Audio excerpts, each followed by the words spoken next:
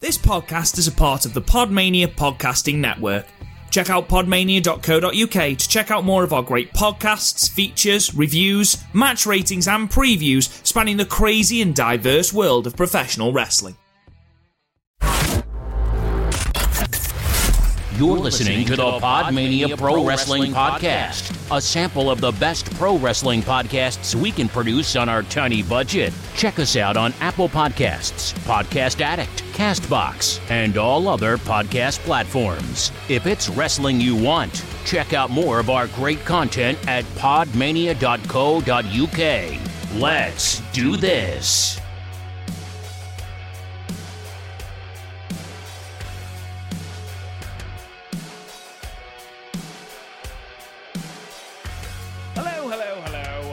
Welcome to the Podmania podcast. This is definitely the first time tonight that we've done this, Chris O'Brien, isn't it? Yeah, totally weren't going to make you watch TJPW for the first time ever. That'll be saved for one of the filler Stardom casts. Well, Stardom's not doing anything of note because I refuse to spend a show trying to suck some content out of those fucking Osaka shows. To be fair, we'll probably spend half an hour on the Julia versus Momo stuff because Jesus. Bad. Jesus. That's bad. It's all bad. Yeah, full disclosure, guys, we actually recorded about 20 minutes of content, and we're just about to start the Tokyo Joshi Pro match from the 4th of May, and I was just about to pop my TJPW cherry when the computers decided that no, and refused to play it. So, apparently my computer is incredibly sexist. Who'd have thought it? So, we've changed the matches it's your computer. On the fly. Whoa. Whoa. That's unnecessary. You said unnecessary, but you didn't deny the allegation. Deny it. So what we've done is we've had to change the matches that we're going to do. We're not going to do the wheel because it's not fair if Garth's not here to do the wheel. So we've just chosen some matches. Now, Chris, this one we're going to open with is one that you've chosen on the fly, basically. I thought we were going to end with the good one and start with the bad one. Would you like to start with the bad one? Yeah, I'd rather end my night with a good match rather than but I don't want to go to bed thinking of James Storm versus Chris Harris. which is perfectly reasonable. So, ladies and gentlemen, what we've decided to do, as you know, whenever there is one of us missing on these things, we do a shit match as well. And that shit match this time is from the annals of TNA history, James Storm versus Chris Harris, which we have already done in a previous Watchalong back in the Podmania archives from, was it Sacrifice 2009? Yeah, this came after. This was after Sacrifice, I'm pretty sure. No, this is 2007. This is Lockdown 2007. One sec. Chris Harris versus James. Keep talking. Storm. So basically, this is the concept of Lockdown, the Lockdown pay-per-view, which is where this is that everything is in a cage match. And there are slightly different variations of a cage match theme running throughout the entire pay-per-view. And if you think that's slightly overkill, then you'd be 100% correct. There are some really good matches. The Lethal Lockdown matches tend to be quite good. The Lethal Lockdown match on this was very good. Have you ever seen that image of Angle sticking his middle fingers up? Yes, is that from the show? Yeah. See, we could have watched that, but instead, you chose it. Instead, we are watching a Blindfold 6 Sides of Steel match, which I'm sure you're all going to love, listening along and watching along as you are at home. I'm sure you're all going to really, really enjoy watching two men fumble around the ring, not being able to see. In a cage. Why is it in a cage, Chris? Why the fuck would you need a blindfold match in a fucking cage? Right, so you've clearly never seen a Lockdown event. All the matches are in a cage? All of them is in the cage? Oh, yeah. I'm fully aware. I've just explained to our lovely audience about the concept of Lockdown. But what I'm trying to ask, Chris, is... Do you want to know how that came to be? Dusty Rhodes, wasn't it? No, Dusty said it as a joke. Oh, amazing. And then Russo and Dixie ran with it. That's amazing. It's funny you should say that, actually. I was listening to Eric Bischoff's podcast, and he was talking about, I think it was TNA Lockdown 2010. And he said, why are we still doing this pay-per-view? And the only answer he'd ever get was, oh, it's a TNA staple. And Bischoff would go, it makes no fucking sense. And he'd just get met with, but it's a TNA staple. It's like SummerSlam. And he was like, it's not at all. Why do we still do it? Oh, it's a TNA staple. It's like whenever he'd ask, what is the X division? To be fair, the X division was always very loosely defined. It's not about weight limits, it's about no limits. But the way to fix that wasn't to introduce a weight limit. Well, you say that, but you say the X division is about no limits, which is absolutely fine. That's great. But in that case, what differentiates it from any of the other belts? It's basically the mentality. Kevin Nash wasn't going to win. Right, don't ask me to justify. I'm the last person you should ask to justify TNA, because I shit on TNA all the time to bait Gaff. So, I have such an odd nostalgic affinity for TNA. Even the stuff that was shit. Before we jump in, do you want to quickly know what else is on this card? Because it's a weird card. Obviously. So for the X division, we have Sabin, the champion, defeating Alex Shelley, Jay Lethal, Shark Boy, and Sanjay Dutt. I imagine that was quite good. Roughly 7 out of 10 average on Cage Match, and Wrestling Observer gave it 3.5. Just gave it 7 stars. Fucking hell, was it in the Tokyo Dome? We have Robert Roode. Actually, the highest rated match was in Osaka Joe Hot. No. We have Robert Roode with Eric Young and Miz Brooks fighting P.T. Williams. Mm-hmm. Gail Kim taking on Jackie Moore, which I mostly know for the OSW jokes. Right, yeah. The phrase "ride into Egypt" was used. We have Senshi, otherwise known as Loki, versus Austin Aries in a match that I'm sure had no egos involved. Despite the fact that both of them are notorious dickheads, I bet that's a good match. How long did it go? Shaded in the 10 minutes. The one rating it has on Cage Match gives it 6 out of 10. Yeah, it's bang average. Special referee Bob Backlund. Oh, fucking hell. We have this, and then we have a steel cage match between Daniels and Jimmy Lynn. So, for the NWA Tag Team Championships, we had Team 3D versus LAX of Fernandez and Homicide in an electrified steel cage. Wow. So we had 2 worst matches of the year candidates on this show. And then the main event was Team Angle of Jarrett, Angle, Rhino, Samoa Joe, and Sting versus Team Cage of Abyss, AJ, Christian Cage, Scott Steiner, and Tomko. Aside from Tomko, right, listen to the fucking talent you've just reeled off. I mean, Scott Steiner in 2007, talent. He's a name. He's a name, you could argue. A name. I mean, I've just reviewed for the site the Against All Odds from 2011, and he does a fucking Frankensteiner off the top fucking rope. And he's like 49 at that point. But earlier this year, he couldn't take a fucking sunset flip from Kurt. We are talking 10 years ago, though, to be fair. Yeah, also, he got an infection in Puerto Rico.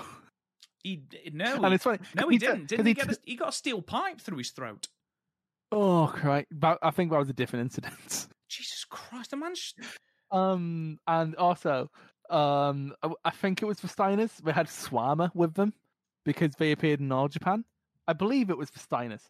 But someone around this time just brought Swama along, and they had him in the background. Sure. And it's like, who's that? Oh no, it was for Steiners because we were teaming with Swama at the time. So it's like, it's Swama.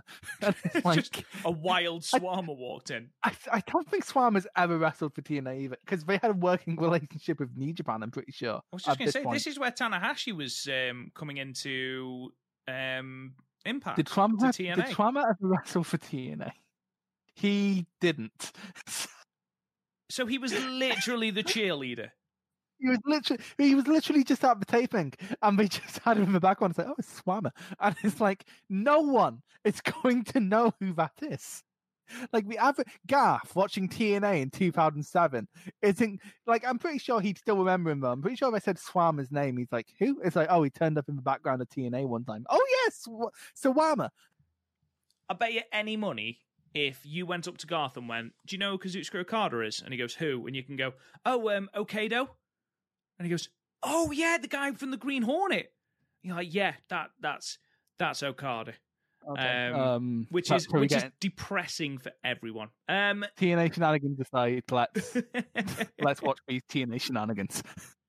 If you want to type into Google, then James Storm versus Chris Harris, Lockdown 2007. You could just put the link in the description. I could. I'm not going to though, because I'm mean. Do the work, people.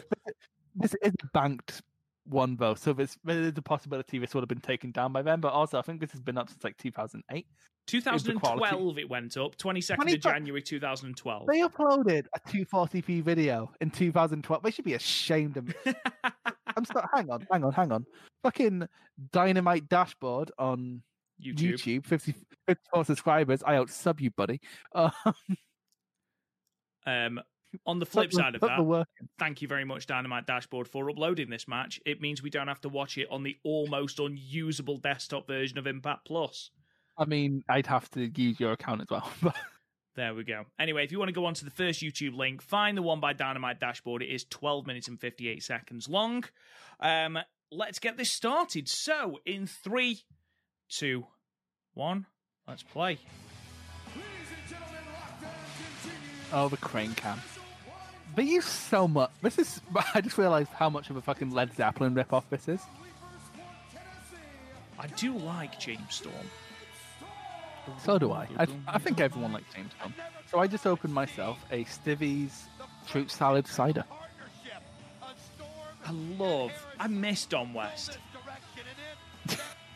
Don West. Oh, there's a guy in a blindfold.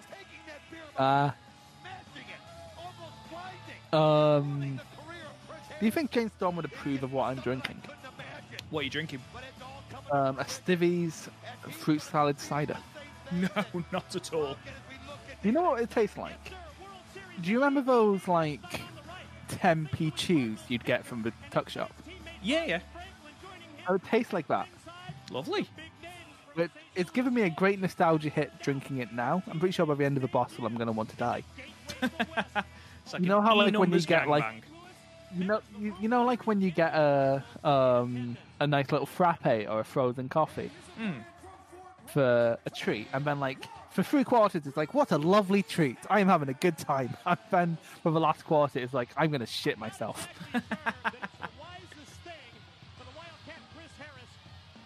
Hey, Braden Walker. That is fucking eye patch, Braden Walker. I mean, it's not the greatest coat in the world, is it? No, that is definitely like that is the SmackDown vs. Raw 2006 and the PSP. It's a creator core coat, isn't it? 100%. Yeah. And it's like a stock one. Yeah, absolutely. And it's one of those as well where, you know, like on the tattoos, where you haven't even bothered to emboss them or, you know, have the shadow on them so they look proper painted on. So do you want to know a funny story?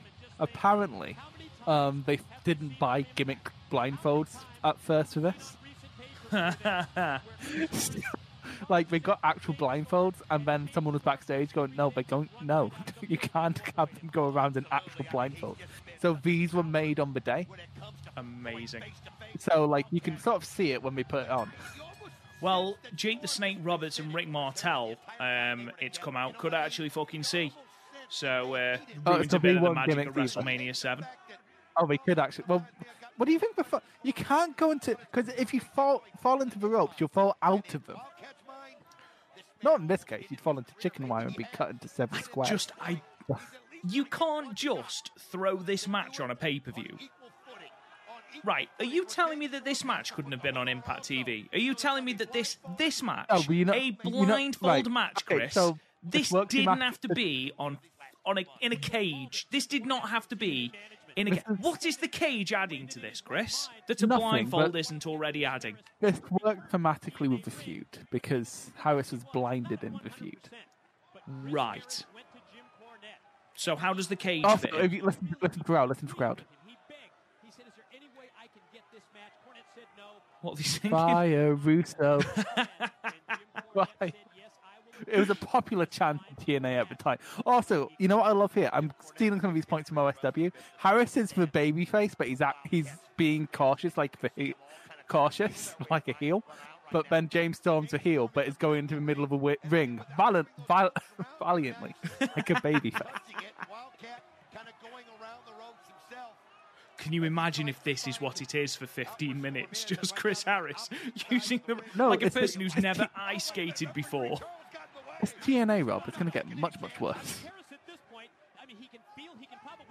I have to say, I do complain about the opening sections of New Japan matches. I feel like I can't complain. No. Because the referee has just spun James Storm round for absolutely no fucking reason. Pin the tail on the donkey. A fun fact about James Storm, he wrestled in WWF in 1996. I think I knew that. Oh, no, that's Chris Harris. Chris Harris wrestled in WWF Oh, in I have 1996. no idea then. I thought James Storm had wrestled in WWF. On WWF Superstars 517 and 516. One against Bradshaw, one against Farouk. Right. So we got Oh, fucking murdered both times because 1996 Farouk gave not one iota of a shit about your safety. No. He's also wrestled for Juggalo Championship Wrestling. He's a fairly unremarkable career, to be honest. Kind of just random indies. Wrestling all the way up to 2018. Oh, they missed. Update, guys. They still haven't touched each other, and we are almost halfway through the match. It sounds like my last relationship. Satire. I don't know about satire more than it is just James Storm. What's he done? Career. I'm sure he's had a cooler career than Chris Harris. Oh wow, he's wrestled loads of places. Wrestled New Japan, obviously, under the We Want Wrestling. We do want wrestling. Oh, he's wrestled take down. Oh, I forgot.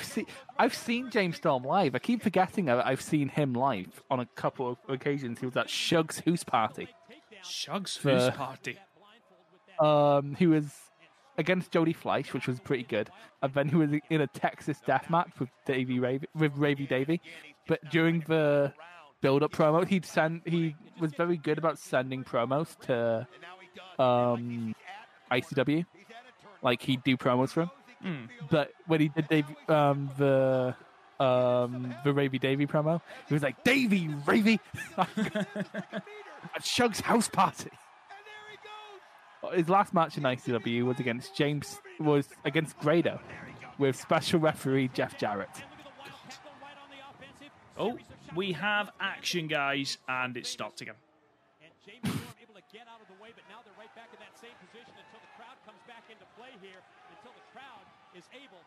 Have I ever told you about the kinky party? You have, yes. The chant is great. No kinky, no party.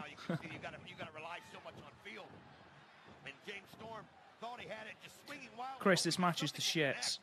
They've got a shit bag on there. Oh, his bag fell off. Literally punched the bag off his head.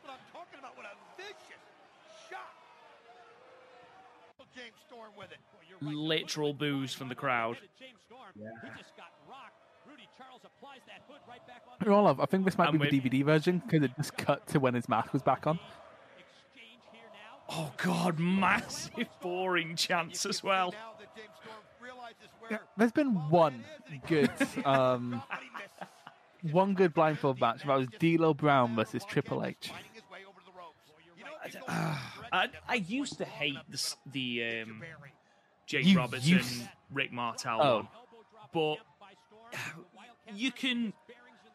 It's probably the least shit thing on that. Yeah. Mate. Actually, no. Warrior versus Savage. Yeah. Which isn't as good as like Boomers make it out to be, but it's completely passable. It's weirdly, it's not the best thing about that match. It's Elizabeth coming back, isn't it? That's what everyone remembers. Yeah. Because no one remembered. If people remembered how many elbow drops, like it's why I laugh when people go back in the day. Finishes were respected. What the fuck? To be honest, Savage had both of Warrior's best matches. There was two Savage Warrior matches. Yeah, WrestleMania 7 and SummerSlam 92. SummerSlam, yeah. SummerSlam 92 was actually a really, really good match. I don't remember anything from SummerSlam 92 apart from Brett and Bulldog. Which is tremendous. Which is great. It's even more impressive when you realise how... Destino! It's even more impressive when you find out how fucking off his tits. Off his tits, Davey like, Boy he was coming down... He was smoking crack all weekend with Night Out. What makes me laugh is that Legion of Doom couldn't do the Doomsday device because Hawk was too fucked up. Yeah. It's almost like we're hanging out with Happy Mondays the night before. It's so weird because everyone in the SummerSlam 92 crowd looked fucking lame, but there was so much good shit going on. Actually, no, this is a few years before Brit. But there was so much cool music shit going on, but like everyone in the SummerSlam crowd were fucking lame. I thought he was going to go for an Emerald Explosion. So I'm watching too yeah. much. Blockbuster? We're just conditioned. RKO from out of nowhere! Well, that's more a stunner, actually. No, it can't be a stunner. He didn't sell it properly. Well, like Bad Bunny. Not Bad Bunny. Logan Paul. Like Logan Paul. Like, I was speculating on this on my video, but no one... It's for one part of my video people ignored. What was Logan Paul being there to do? Who was thinking, I'm not going to watch WrestleMania, and then magically thought we were going to watch a 4-hour show because Logan Paul was on it for 10 I think minutes? the idea is he's got a ridiculous amount of social media clout. I think that's the idea anyway. Did you see that... But there were no dead bodies. No, true. Jake Paul's boxing match, and I say boxing in the loosest sense of the word. I've seen the allegations of it being fixed. Yeah, it 100% fixed. 5 million pay-per-view buys. Shit. So That is, he's got... They sold out Manchester Arena, didn't they? No, that was Logan Paul and KSI. Jake Paul's the mental one. They're both stupid blonde boys. Like, they all look the same. Spear off the side of the cage. I don't really know why James Storm was attempting to climb the cage wall anyway. This is the second time that it's fallen off. I mean, you'd think they would be tied on, really, wouldn't you? No, we did. The thread broke. You can hear a fucking pin drop in that arena. Fire Russo. So we've had Fire Russo, boring. I'm sure I heard We Want Refunds. We Want Wrestling was the chant. And We Want Wrestling. No, I heard We Want Refunds.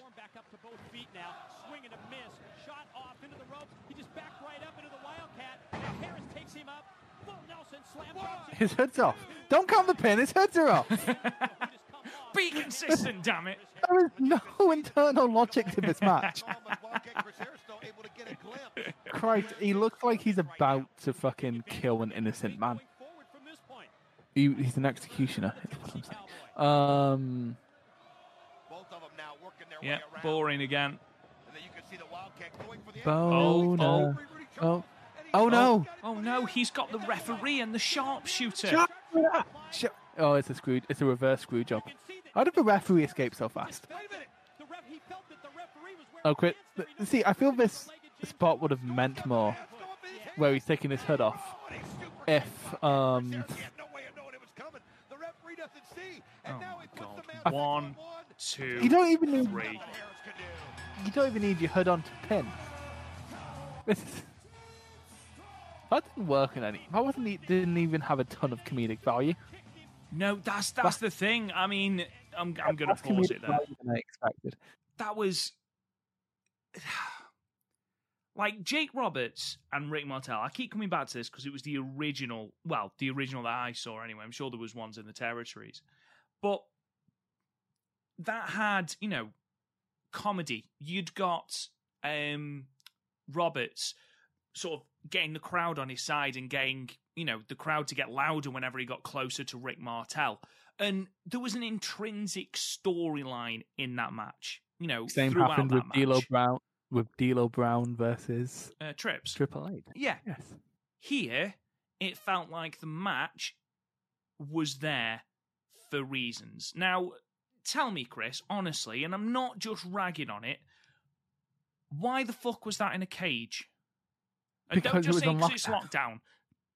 Because were we going to dismantle the cage for that one match? No, what I'm saying, Chris, is did this have to be done like this on this pay-per-view? If this is your gimmick fucking pay-per-view, okay, put it on the next pay-per-view. Either put it on the next pay-per-view or make it the main event of Impact or something. Don't just... This is what infuriates me about the Hell in a Cell pay-per-view concept. Because it used to be you'd have one, maybe two a year. But now you've got a pay-per-view where you have three at least. And they feel so forced. I can...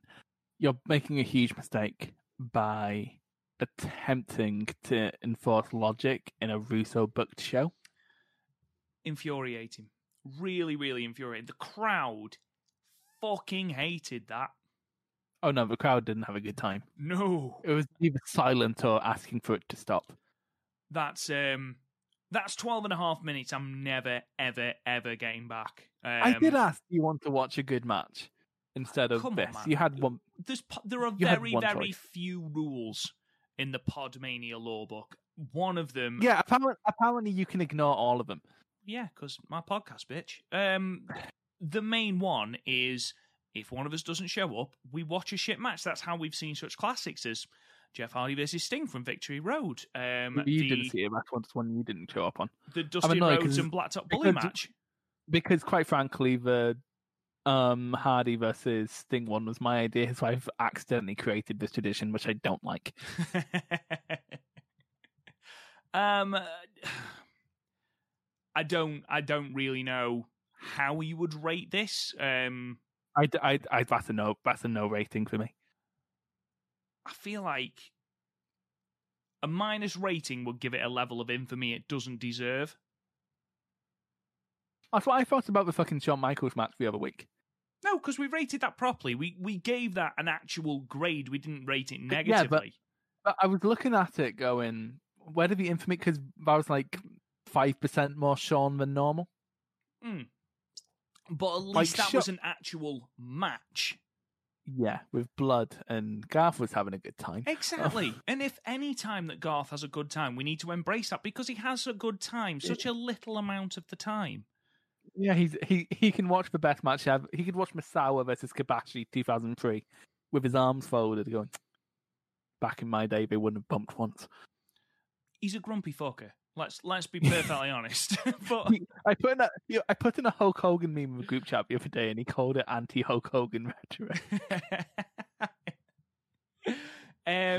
Yeah, I'm with you on that. I think you look back at those negative ratings, and you almost go out of your way to watch them because they are negative ratings, and you think, oh, there must have been something super shit. This was just boring, and I refuse to give it a negative star rating just because people might seek it out then during through curiosity. We should have watched the electrified cage match. At least people would have got electrocuted there, and at least the cage would have at least made a little bit of fucking sense. That was very, very, very on and off. Of course it was. Of course it was TNA in it. Because Devon would just keep touching the cage, forgetting it's meant to be electric. Is it like the Chamber of Horrors match we watched the other week where the switch kept being turned on? Yeah, except there was no switch, and they had the was meant to be conducting the electricity was like a pump, Jesus. Like the kind of thing you'd use to keep a bouncy castle going. My God. And, yeah, it was, and they tried to. It was under the Sin Cara lights. Yes. It was under them, but Dudley still bladed. Oh. So, despite the fact you couldn't see, no one knew they had bladed until after the match. Oh, it's so infuriating. So infuriating. Should we watch something good now? Well, Chris, you said you wanted to watch some good Shinsuke Nakamura. Now, I have a confession to make. I've watched, during my New Japan fandom, I've watched a lot of G1 Climax matches, spanning all the way from the very, very first G1 Climax all the way through to, the last one, G1 30. I've never seen anything from G1 25, ever. Have I? I'm trying to remember what's in G1 25. The final is Nakamura versus Tanahashi. I've seen that. Yeah. That's very good. I've never seen anything. Like, I've seen loads from 24, I've seen bits of 23, and then obviously from 26 upwards, I've watched pretty much every match. What one was Styles versus Suzuki? That's 24. So, it's just, I find it really weird that I just seem to miss out this G1. If we'd have continued the Okada Tanahashi project, we would have landed something in the G1 25. Yeah, probably. Not probably. I had that shit planned out. We did have shit from G1 25. So, as I've already stated, we're looking back at 2015, the G1 Climax 25. You should link this one. Yeah. Because it's unreasonable to expect people to find things from... No, I will link both matches. I was just being a pretentious dickhead. This is the Block B final between Shinsuke Nakamura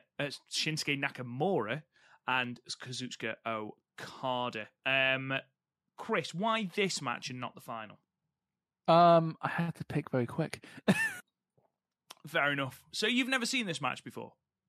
I have, a long time ago. Like, it's one of the... Like, basically, when I first got New Japan World in, 2016, I would have got World. It'll be after G1 in 2016, and Lariato had put up his recommended list. And I was just scrolling through, and I saw Nakamura versus Okada, and I thought, probably good. I know those names. I like Nakamura, the sexy bastard.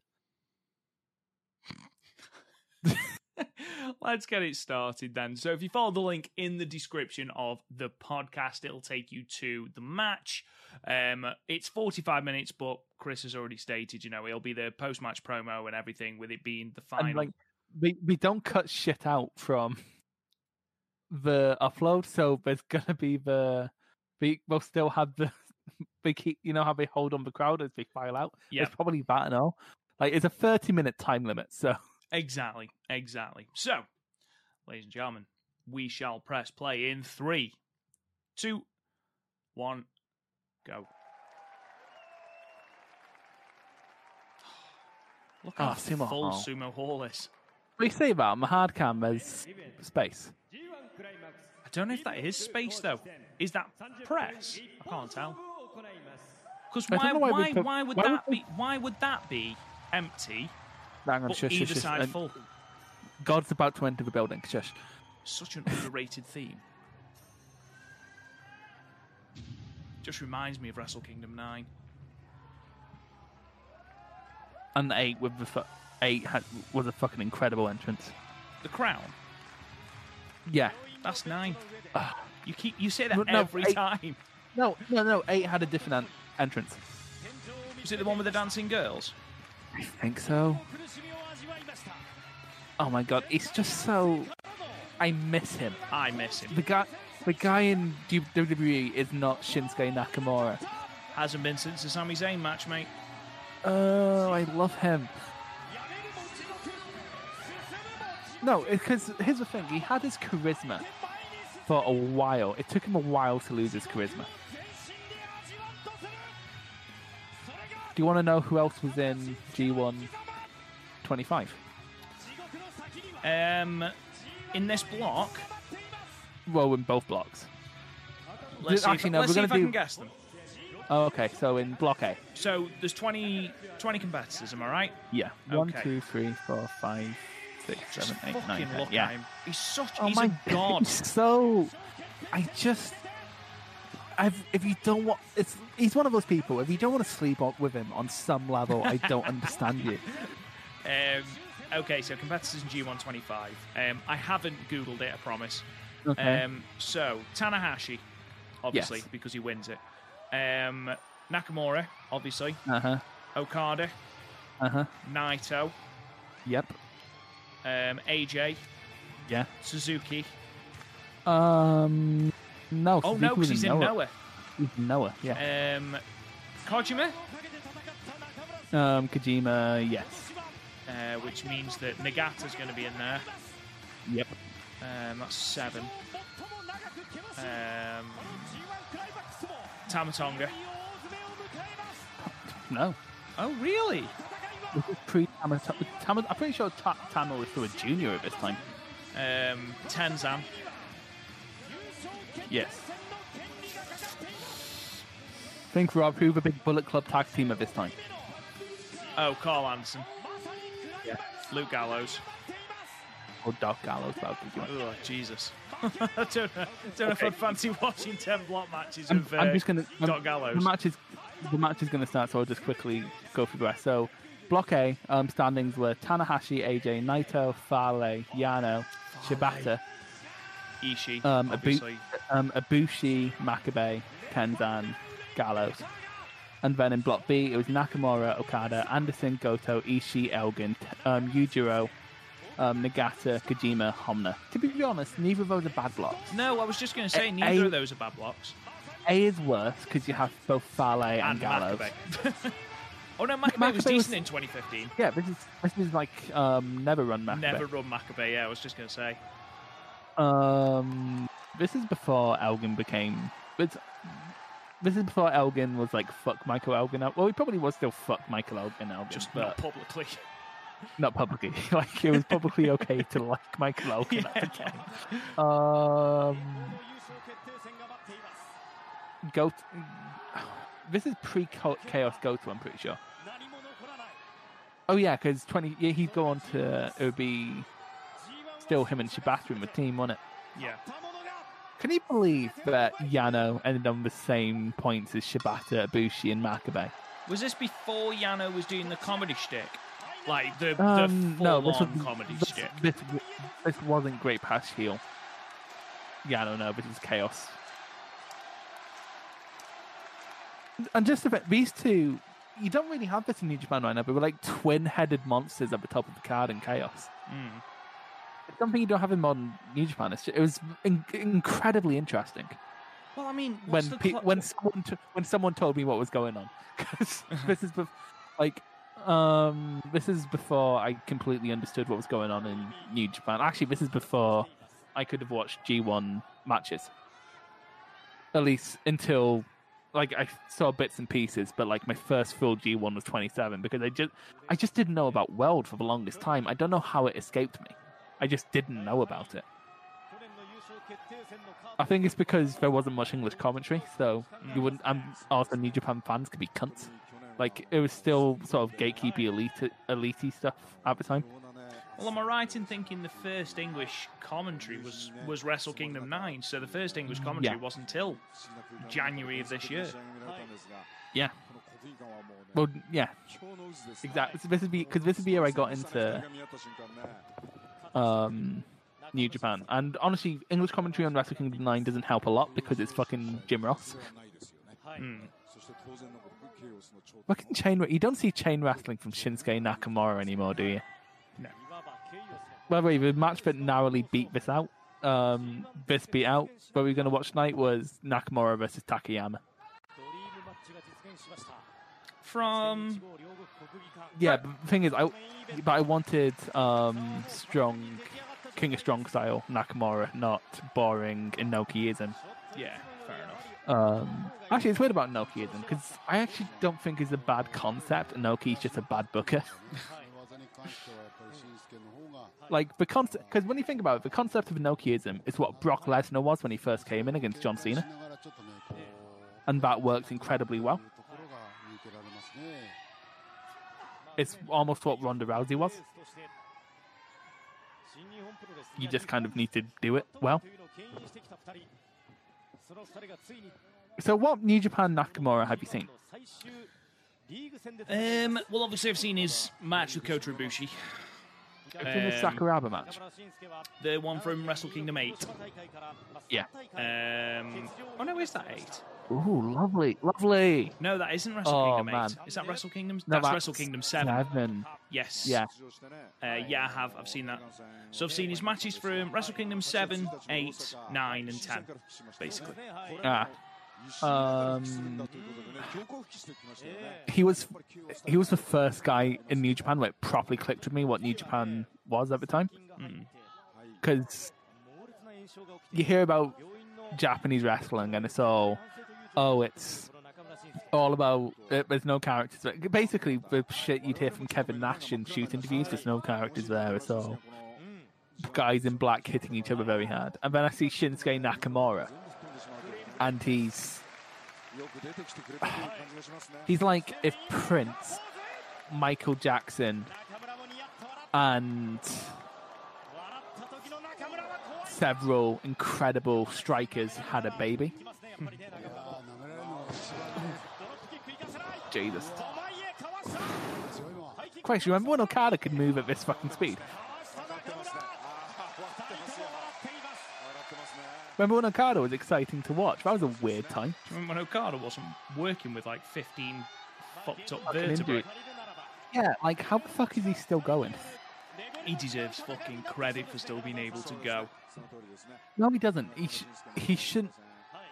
We shouldn't be promoting the culture that makes him think it's still okay to be going in his condition. That's not just him. That's the wrestling culture, and I'm not saying it's right by any stretch of the imagination. It is on some level admirable, but he should be applauded. No, he should be given rest. He clearly doesn't think he needs it. That's the issue, and that's, he's never going to think he needs it because he doesn't wrestle, he doesn't get money. The final... Then we need to check, that culture needs to be fucking changed too, because it's disgusting with that even contracted wrestlers get a by appearance basis. Tends to be like, well, I'm speaking from America, obviously, or the westernization of wrestling, but I know that it used to be you got a base pay, so I'm talking like 90s, you got a base pay and then you used to get additional for live dates. Lovely. That was great. See, it's chain wrestling at the start, but they're not targeting anything. We're feeling each other out. I like it when we do this. It's when Okada tries to introduce a leg element. Because you're normally... If he's working someone like Kota Ibushi, of course Ibushi's not going to fucking sell it. No. Like, the only Kota Ibushi sell jobs I've ever believed was against Jay White, and that's because Jay White literally doesn't let Ibushi forget that the leg is being targeted. Like, if Jay White's targeting a limb, that's the only thing he'll attack, so Ibushi won't forget. And also... Didn't seem to matter when he did it against Ospreay. Nothing Ibushi and Ospreay did. It's so weird to me that in current New Japan, like something like Ospreay versus Shingo, which just a couple of years ago would have excited the fuck out of me. I'm looking at it going, I'm not going to like that. No. And I get it's partly because Ospreay's changed. And like Ospreay's never been a great heel. He was a good heel in Progress because the Progress crowd will literally boo anyone. Like, so they forced him to be a good heel. And he was working with Jimmy Havoc, who, again, disgraced, but he was a great heel. I think what isn't helping is the fact that New Japan as a product at the moment, there's just there's so many cracks. That's the main thing for me. Everything is too long. The main events, we're going to be long, and you accept that to a certain point. They're not even good at pacing the... That's the problem. It shouldn't be long for being long's sake. If it's a story, if it organically goes that long, great. That's great. But don't force it to be long just because it's the main event. When I think of 2020, I can think of... matches in New Japan that went over 30 minutes, I can think of 2 where that length was justified. Whereas I think of Noah, where a lot of its matches go long, most of it was justified. So it's not like length isn't inherently a problem. New Japan are just bad at it, and that's because at its core, it's based a lot around strikes and like meant to be feeling realistic, which doesn't mean going 30 minutes, and it's trying to top itself. Like, it sort of reached its peak between actually this stage of New Japan and 2017. That's its peak. And it's trying to top it, which you're not going to do. The pillars of All Japan have the same problem, but like, it took a longer time for that to show, because not every pillars, despite common belief, not every pillars match went 40, and then not every match the pillars were in went 30. Like, Okada, you dick. He was still a dick at this time. He was still the cocky young champion. See, Okada was a great heel. He can be very good. Okada has so much potential. The problem is he's also... has so much potential. No, but here's the thing. You know, the greatest IWGP heavyweight champion ever that isn't named Tanahashi? Okay. Here's also the thing.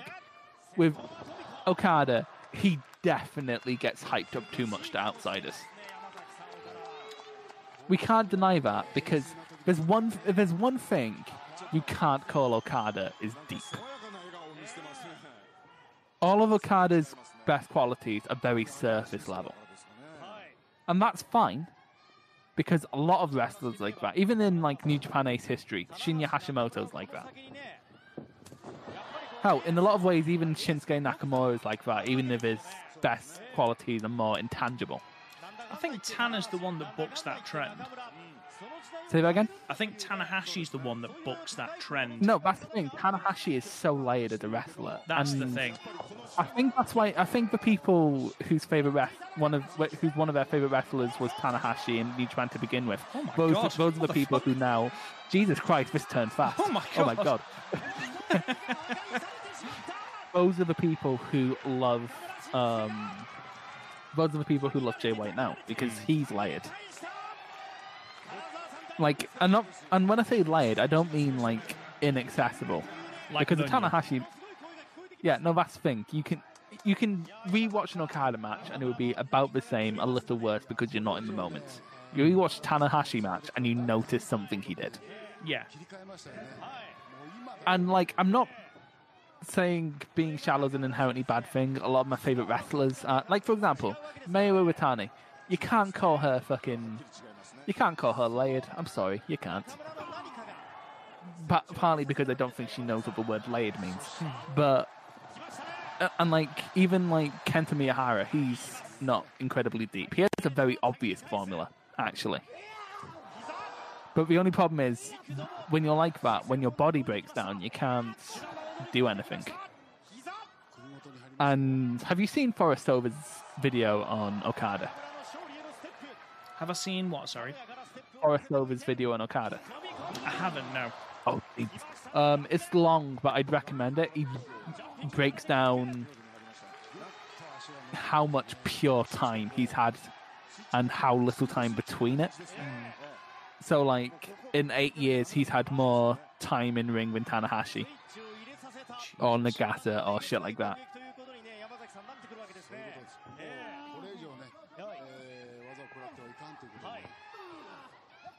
It's mad, because I can't explain why this... I can't explain why this Nakamura works and current Nakamura doesn't. Because in reality, they're kind of doing the same thing. I think it's aura.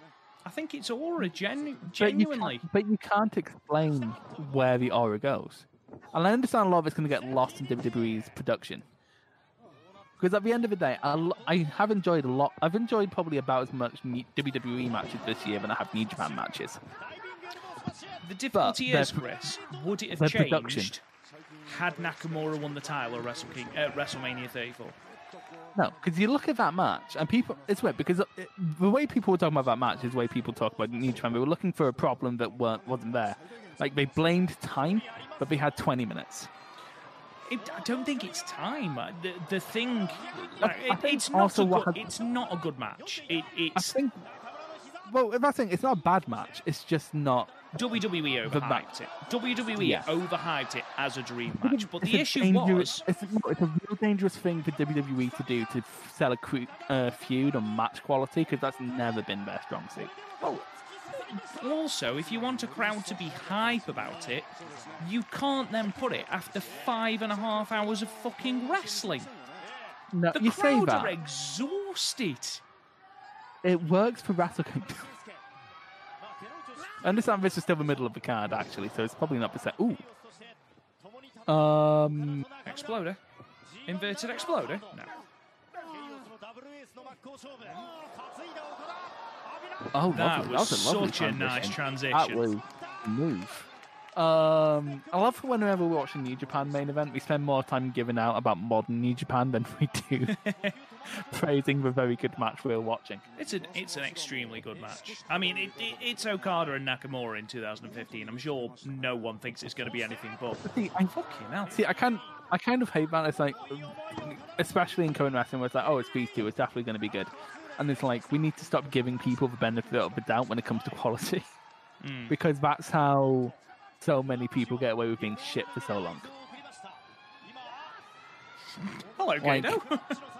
You think of all those decisions New Japan made in 2018 where people were going, oh, but I'm sure it's going to be fine. And then it wasn't fine, but we didn't talk about it because it's New Japan and no one in 2018 wanted to be the one who didn't like New Japan. Like, you sort of see people are like, why does everyone suddenly dislike New Japan? I'm like, I'm willing to bet a lot of those, because you can sort of hear it on, like, if you go listen to old Young Lion podcasts. Those problems were there. We just didn't. No one wanted to be the first ones to say New Japan's downhill. And you saw, like, a lot of it. For example, when I started really giving out about New Japan, you were wondering if I was being unreasonable, despite the fact you agreed with every single one of my criticisms. Sorry, just watch the bum IA off the top rope. Oh, I fucking love that move.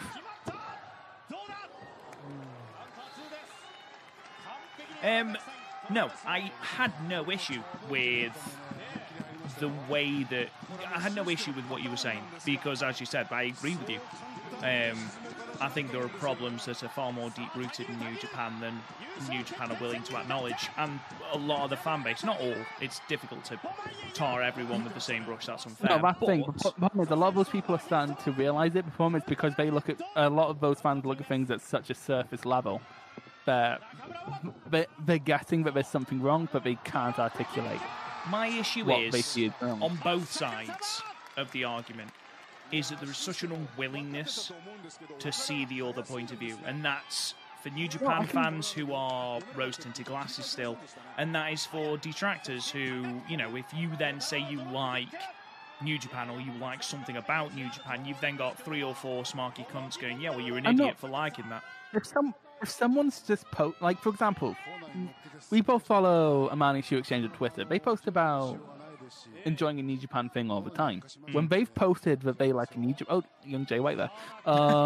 Baby Jay White. With a mohawk, it's adorable. His hair is shit, isn't it? He's just discovered My Chemical Romance. He's grown into his style, hasn't he? He's grown into the Switchblade character, let's put it that way. Oh, Jesus. His head was really low there. When they're just posting about general...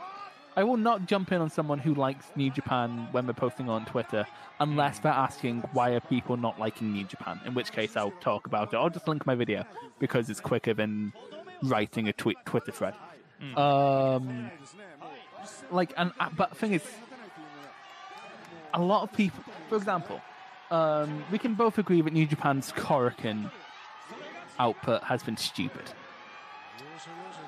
Like, it's chewing their own Korakuen market.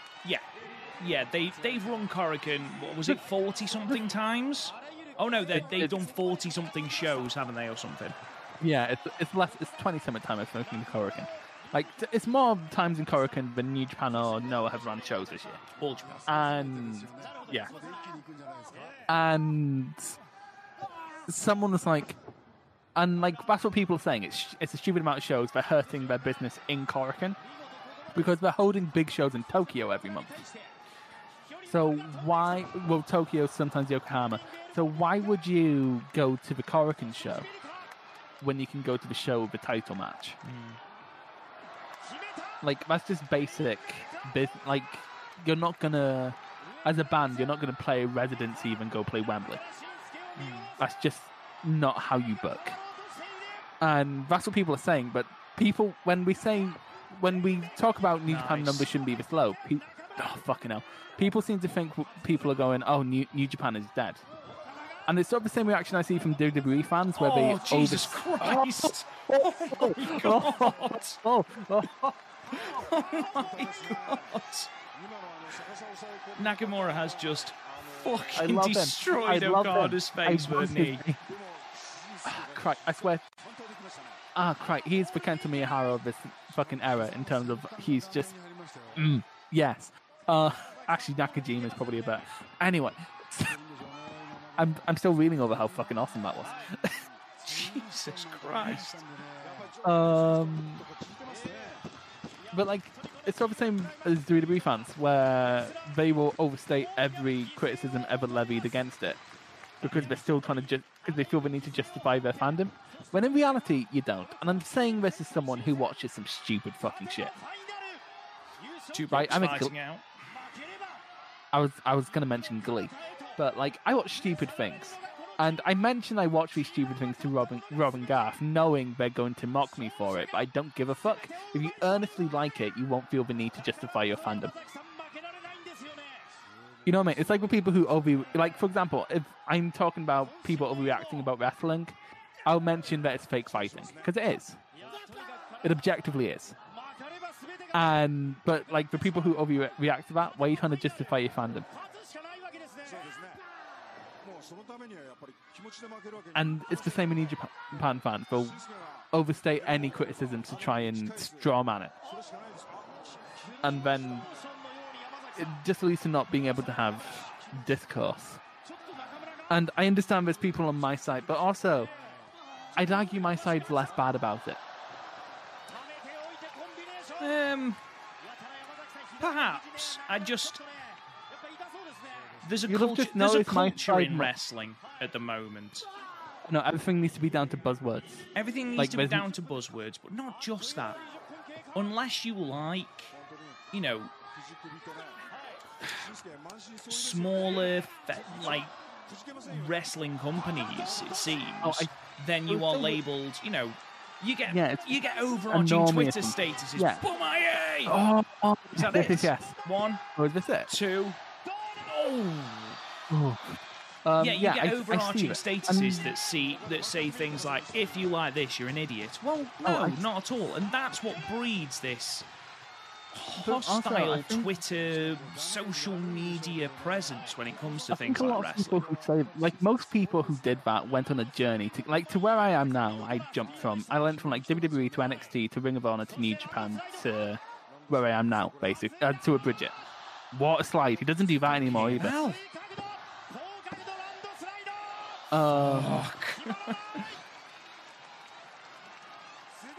But, like, so when I remember, when the releases happened, a lot of WWE fans are like, I'm not sure I want to watch anymore.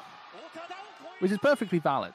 And, like, a lot of people go in, like, even people I like, for example, Conrad, Nearfalls. He put out, if you don't like WWE, watch 2AW or Sealing, and I'm like, that's not a logical jump from WWE. If you've been watching WWE all your life, that's not a logical jump. Oh my god! Oh my god! That's not a logical jump. Like, it's like going, oh, you don't like Game of Thrones anymore. Have you tried JoJo's Bizarre Adventure? Like, not. Best you take steps to get there. So, like, if you're leaving a lifelong WWE fandom, I'd say a natural jump would be AEW or even New Japan, if you want to go a bit more exotic. Or the Indies or Ring of Honor. But, like, really with wrestling, it's just a case of you need to experiment. Because chances are, if you have... Oh my god! He spat his gum shield out in mid-air. That's incredible. Oh, he scouted that finisher. An Okada match with a narrative. What the fuck? I love this. This closing stretch is fucking beautiful. Oh, Jesus. That's a dangerous one. Ugh. But like, just to quickly finish off on point, if you have a niche in wrestling, you'll find it. You just need to experiment. You need to just try different things. But in addition to that, 'cause you're absolutely right. Oh, it's just such a natural counter. No, I understand people are under more time constraints than me. And it's why I don't recommend... Like, for example, something like Noah takes time to get into. Yeah. So, like, I'd recommend something like Noah. I'd recommend another Pure company if you were coming from New Japan. But coming from WWE, honestly, either Impact, AEW, or Ring of Honor are your logical jumps. Yeah. Basically, too long don't read. Like what you want to like, but don't be a prick to people who like other things. We're in an era where, oh my god, he's tapped! Oh, you never see that anymore, do you? You don't see Okada tap ever! And that was a surprising finish, but also came at the end of the stretch, so it didn't feel anticlimactic. That's how you do a fucking finish like that. That was fucking great. Beautiful. I'm curious how long that went. I can tell you exactly how long it went. It went 23:31. That felt shorter. Yeah. It built. It naturally built. And what a closing stretch. And it's a natural thing, because these two are the heads of there, so this effectively creates 1A and 1B. Yeah, 100%. You're absolutely right. You don't have that in definitely Chaos. You look at Okada as the de facto head. Who have you got then? Ishii? Yeah, Goto? That's the thing. It's not really a dynamic I see anywhere else in... kind of maybe Ueno and Takashita in DDT, but that's not really the story they're telling. They teased it in Bullet Club with Evil and Jay White. No, they didn't. But you can't say you can't. They aren't on the same level wrestling wise as Nakamura and Okada. I endeavoured not to add story where it isn't there. For example, people say that the Ospreay thing was a climb. Like, he lost Okada when he climbed to the title. That's not the story being told. Because I guarantee you, they just wanted a title in that faction. And if Ospreay got injured, Jeff Cobb would be your champion right now. I guarantee you, that wasn't the story being told. The story of the double-headed, while it wasn't like a continuous rivalry, this actually mattered. Right, okay. Also, a young show. I think also a young David Finlay. That was a good crop of young lions. It was a really, really good crop of young lions. So good that it kind of affected the crop afterwards. Because Watto and Oka have been given such unrealistic expectations. Watto's gimmick. It just, oh my god. Don't you disrespect my beautiful blue boy.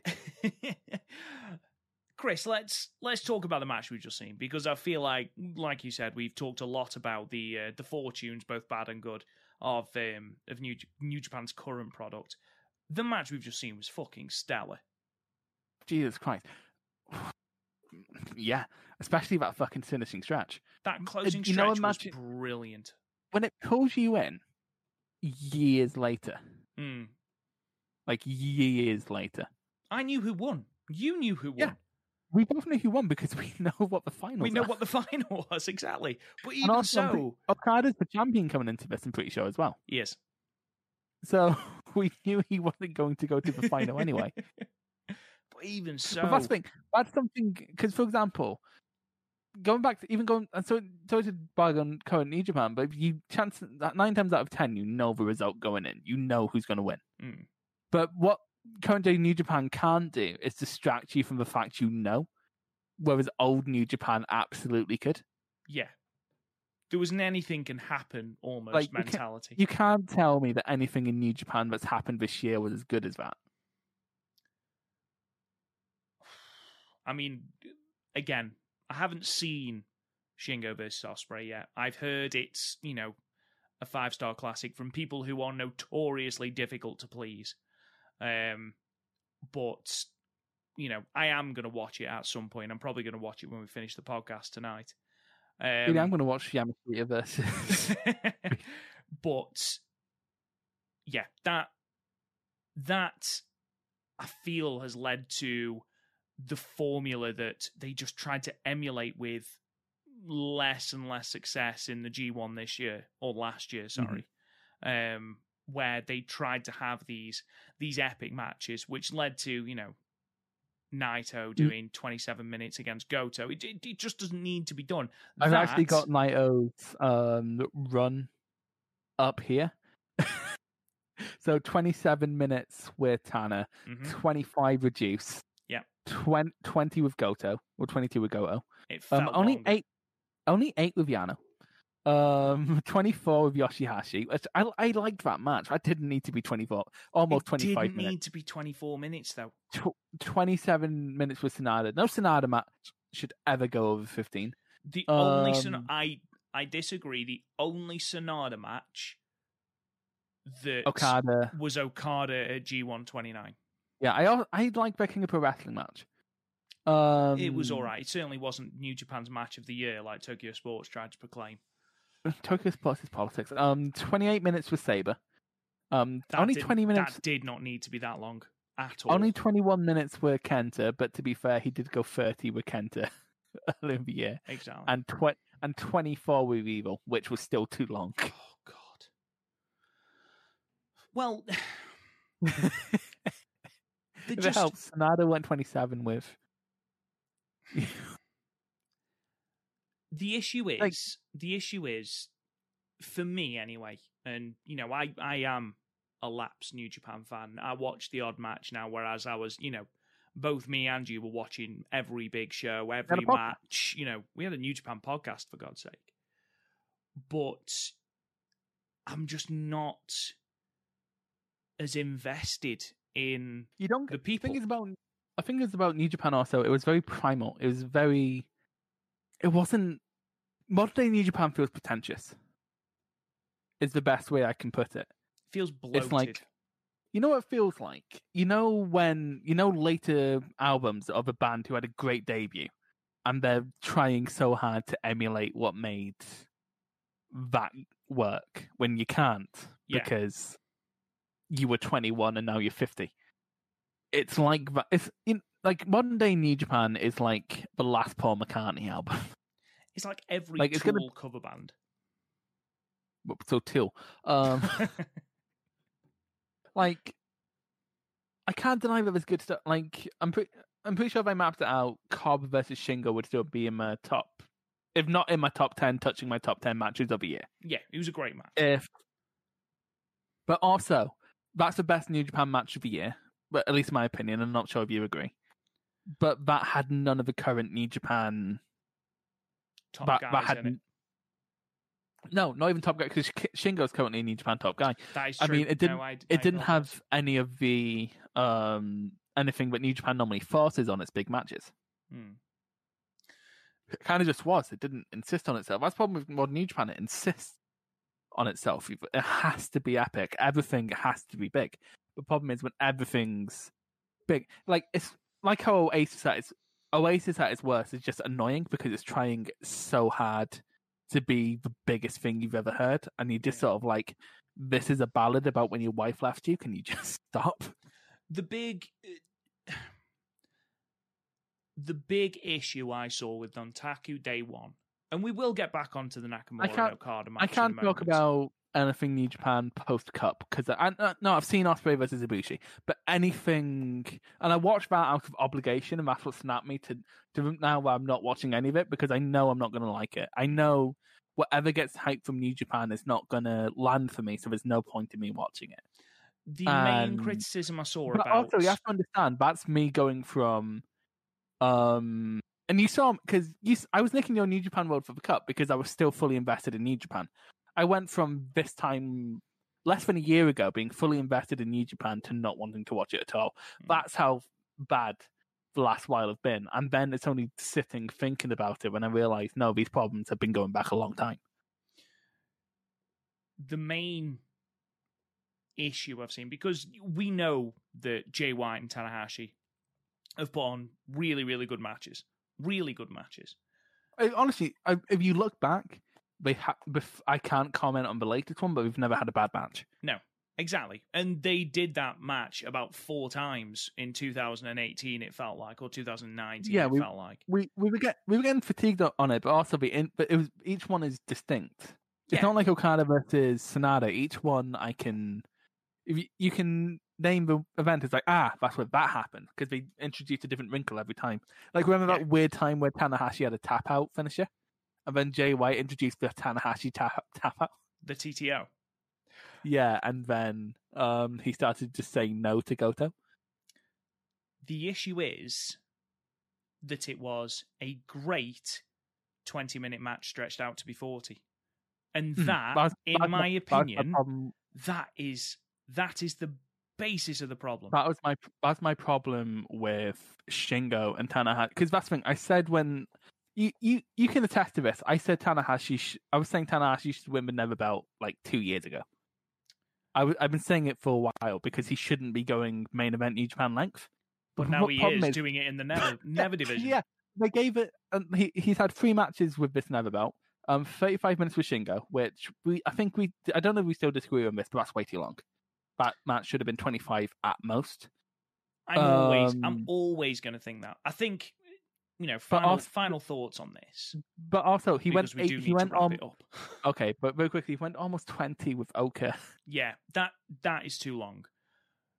That is too long. And I think you can levy that criticism at most New Japan matches at the moment. One good thing to come out of New Japan this year is that Shingo, it seems, is completely incapable of having a bad match. No, that was a really good thing from last year. That's a hangover in this year. Yeah, because every match Shingo has had has been a belter. Like, he had the match against Tanner, which I know you thought was a bit long, but I still really. I think I levy a lot of criticism towards it, but still that's only liked it. because I still really liked it. 4.25. Exactly.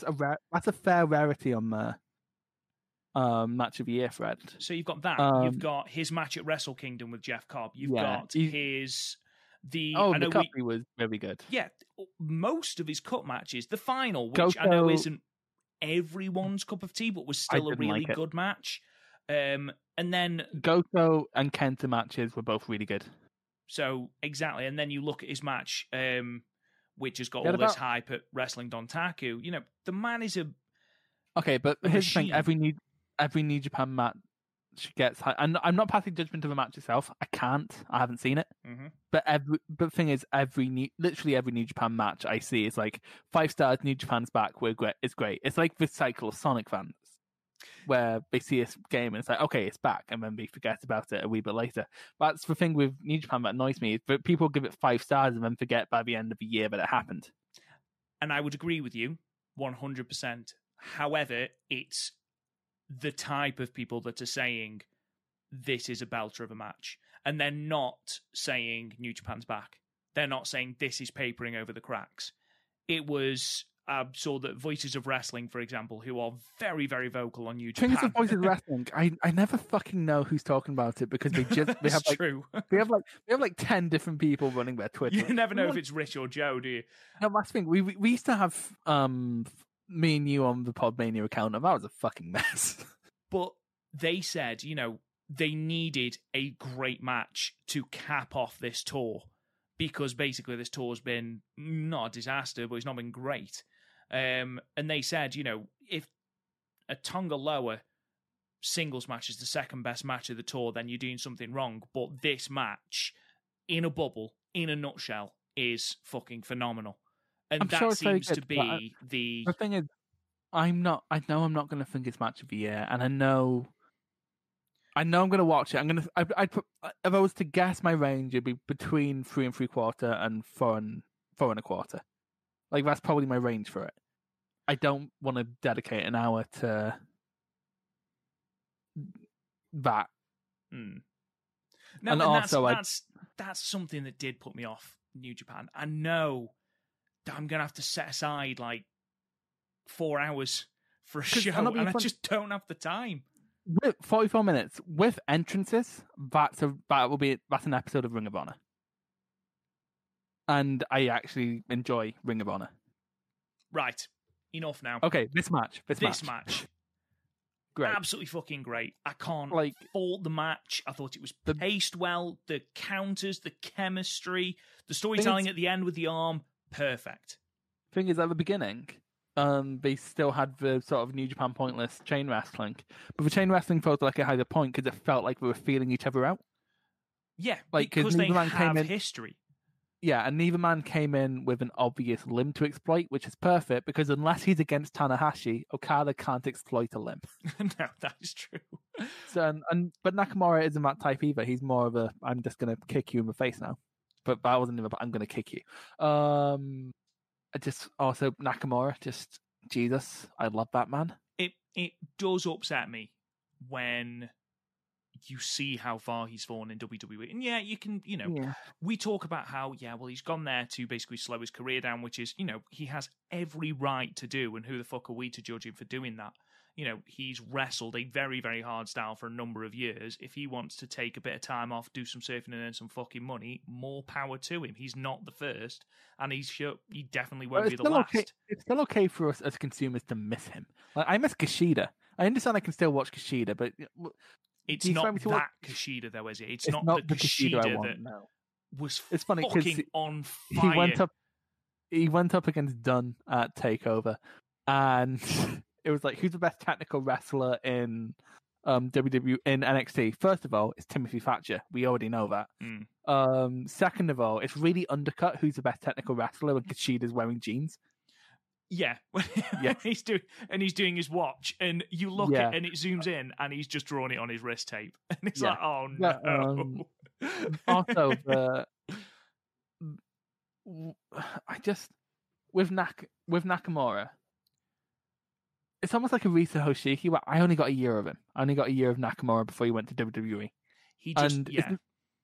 And so he's always that sort of flash in the pan. And thing is, I've also went back and watched older Nakamura matches, and I've realized in 2015 he wasn't even trying. It's mental. Which is funny because people misconstrue, like, because he's from New Japan, and so WWE fans who don't watch New Japan assume he was this, like Kenny Omega, like an Okada in 2017, best bout machine, putting on banger after banger after banger. That's not what Nakamura was. Nakamura needed to be in the right circumstance for it to work. And we've seen it. We saw that Suzuki match, which on paper is great, but the circumstances didn't work. Yeah. If the circumstances don't jive with Nakamura, you're going to get something meh. Yeah, absolutely. And, it was fairly well noted that that's the case. But here, I mean, I'm tossing between 4.5 and 4 3/4, Chris. I'm going to go with 4.5 because there were some weird dead moments for technical wrestling at the start. Well, it felt like it had more purpose than other New Japan main events. We're still an Okada technical exchange, and his way of doing chain wrestling is, I'm going to in vain reach for a limb, and then whatever I touch, that's what I'm going after. He's just really lucky he didn't touch Nakamura's leg because he wouldn't have sold it. I'm willing to go 4.5. I thoroughly enjoyed that match, and it was a nice sort of time capsule. It got 4 3/4, and I think it was 9.64. It got on Cage Match. 4 3/4. Imagine, remember when Meltzer did like actual good rate? I'm not going to dunk on Meltzer. No, it's a hack point. The final, which I know is a phenomenal match, and maybe one day we'll put it on the wheel. But that got 5. How long did that go? I can't remember. I don't know off the top of my head. I don't think Garth could take New Japan Nakamura. Oh, I think he'd. I think he would. I think he'd love it. I think it would be too much for him. We'll see. That might be the next thing I add to the wheel. Anyway, ladies and gentlemen, thank you so much for joining us. We truly do appreciate it. Please make sure you subscribe to the podcast wherever you get your podcast. Leave us a 5-star review and a comment. It really does help our podcast out. Be sure to check out the website, www.podmania.co.uk, for all our podcast archives, match ratings, reviews, and all that good stuff. You can find us on Facebook, Podmania Podcasts, on Twitter at Podmania. You can talk to me on Twitter at RealRobGoodwin. Chris, where can they find you? At Chris. Chris. I cannot say it. Hang on. I'm clearing my head. Takes a while. I have a big brain. Chris loves Piro. Okay. There we go. Not at Chris loves Bear, which is what it sounded like you said. Oh, Chris loves Piro. There we go. Beautiful. Right. And until next time, guys, we'll talk to you guys again soon. You've been listening to the Podmania Pro Wrestling Podcast. Follow us on Twitter at Podmania, Facebook at Podmania Podcasts, and YouTube and Instagram at Real Podmania. And check out the website podmania.co.uk. Until next time, wrestling fans.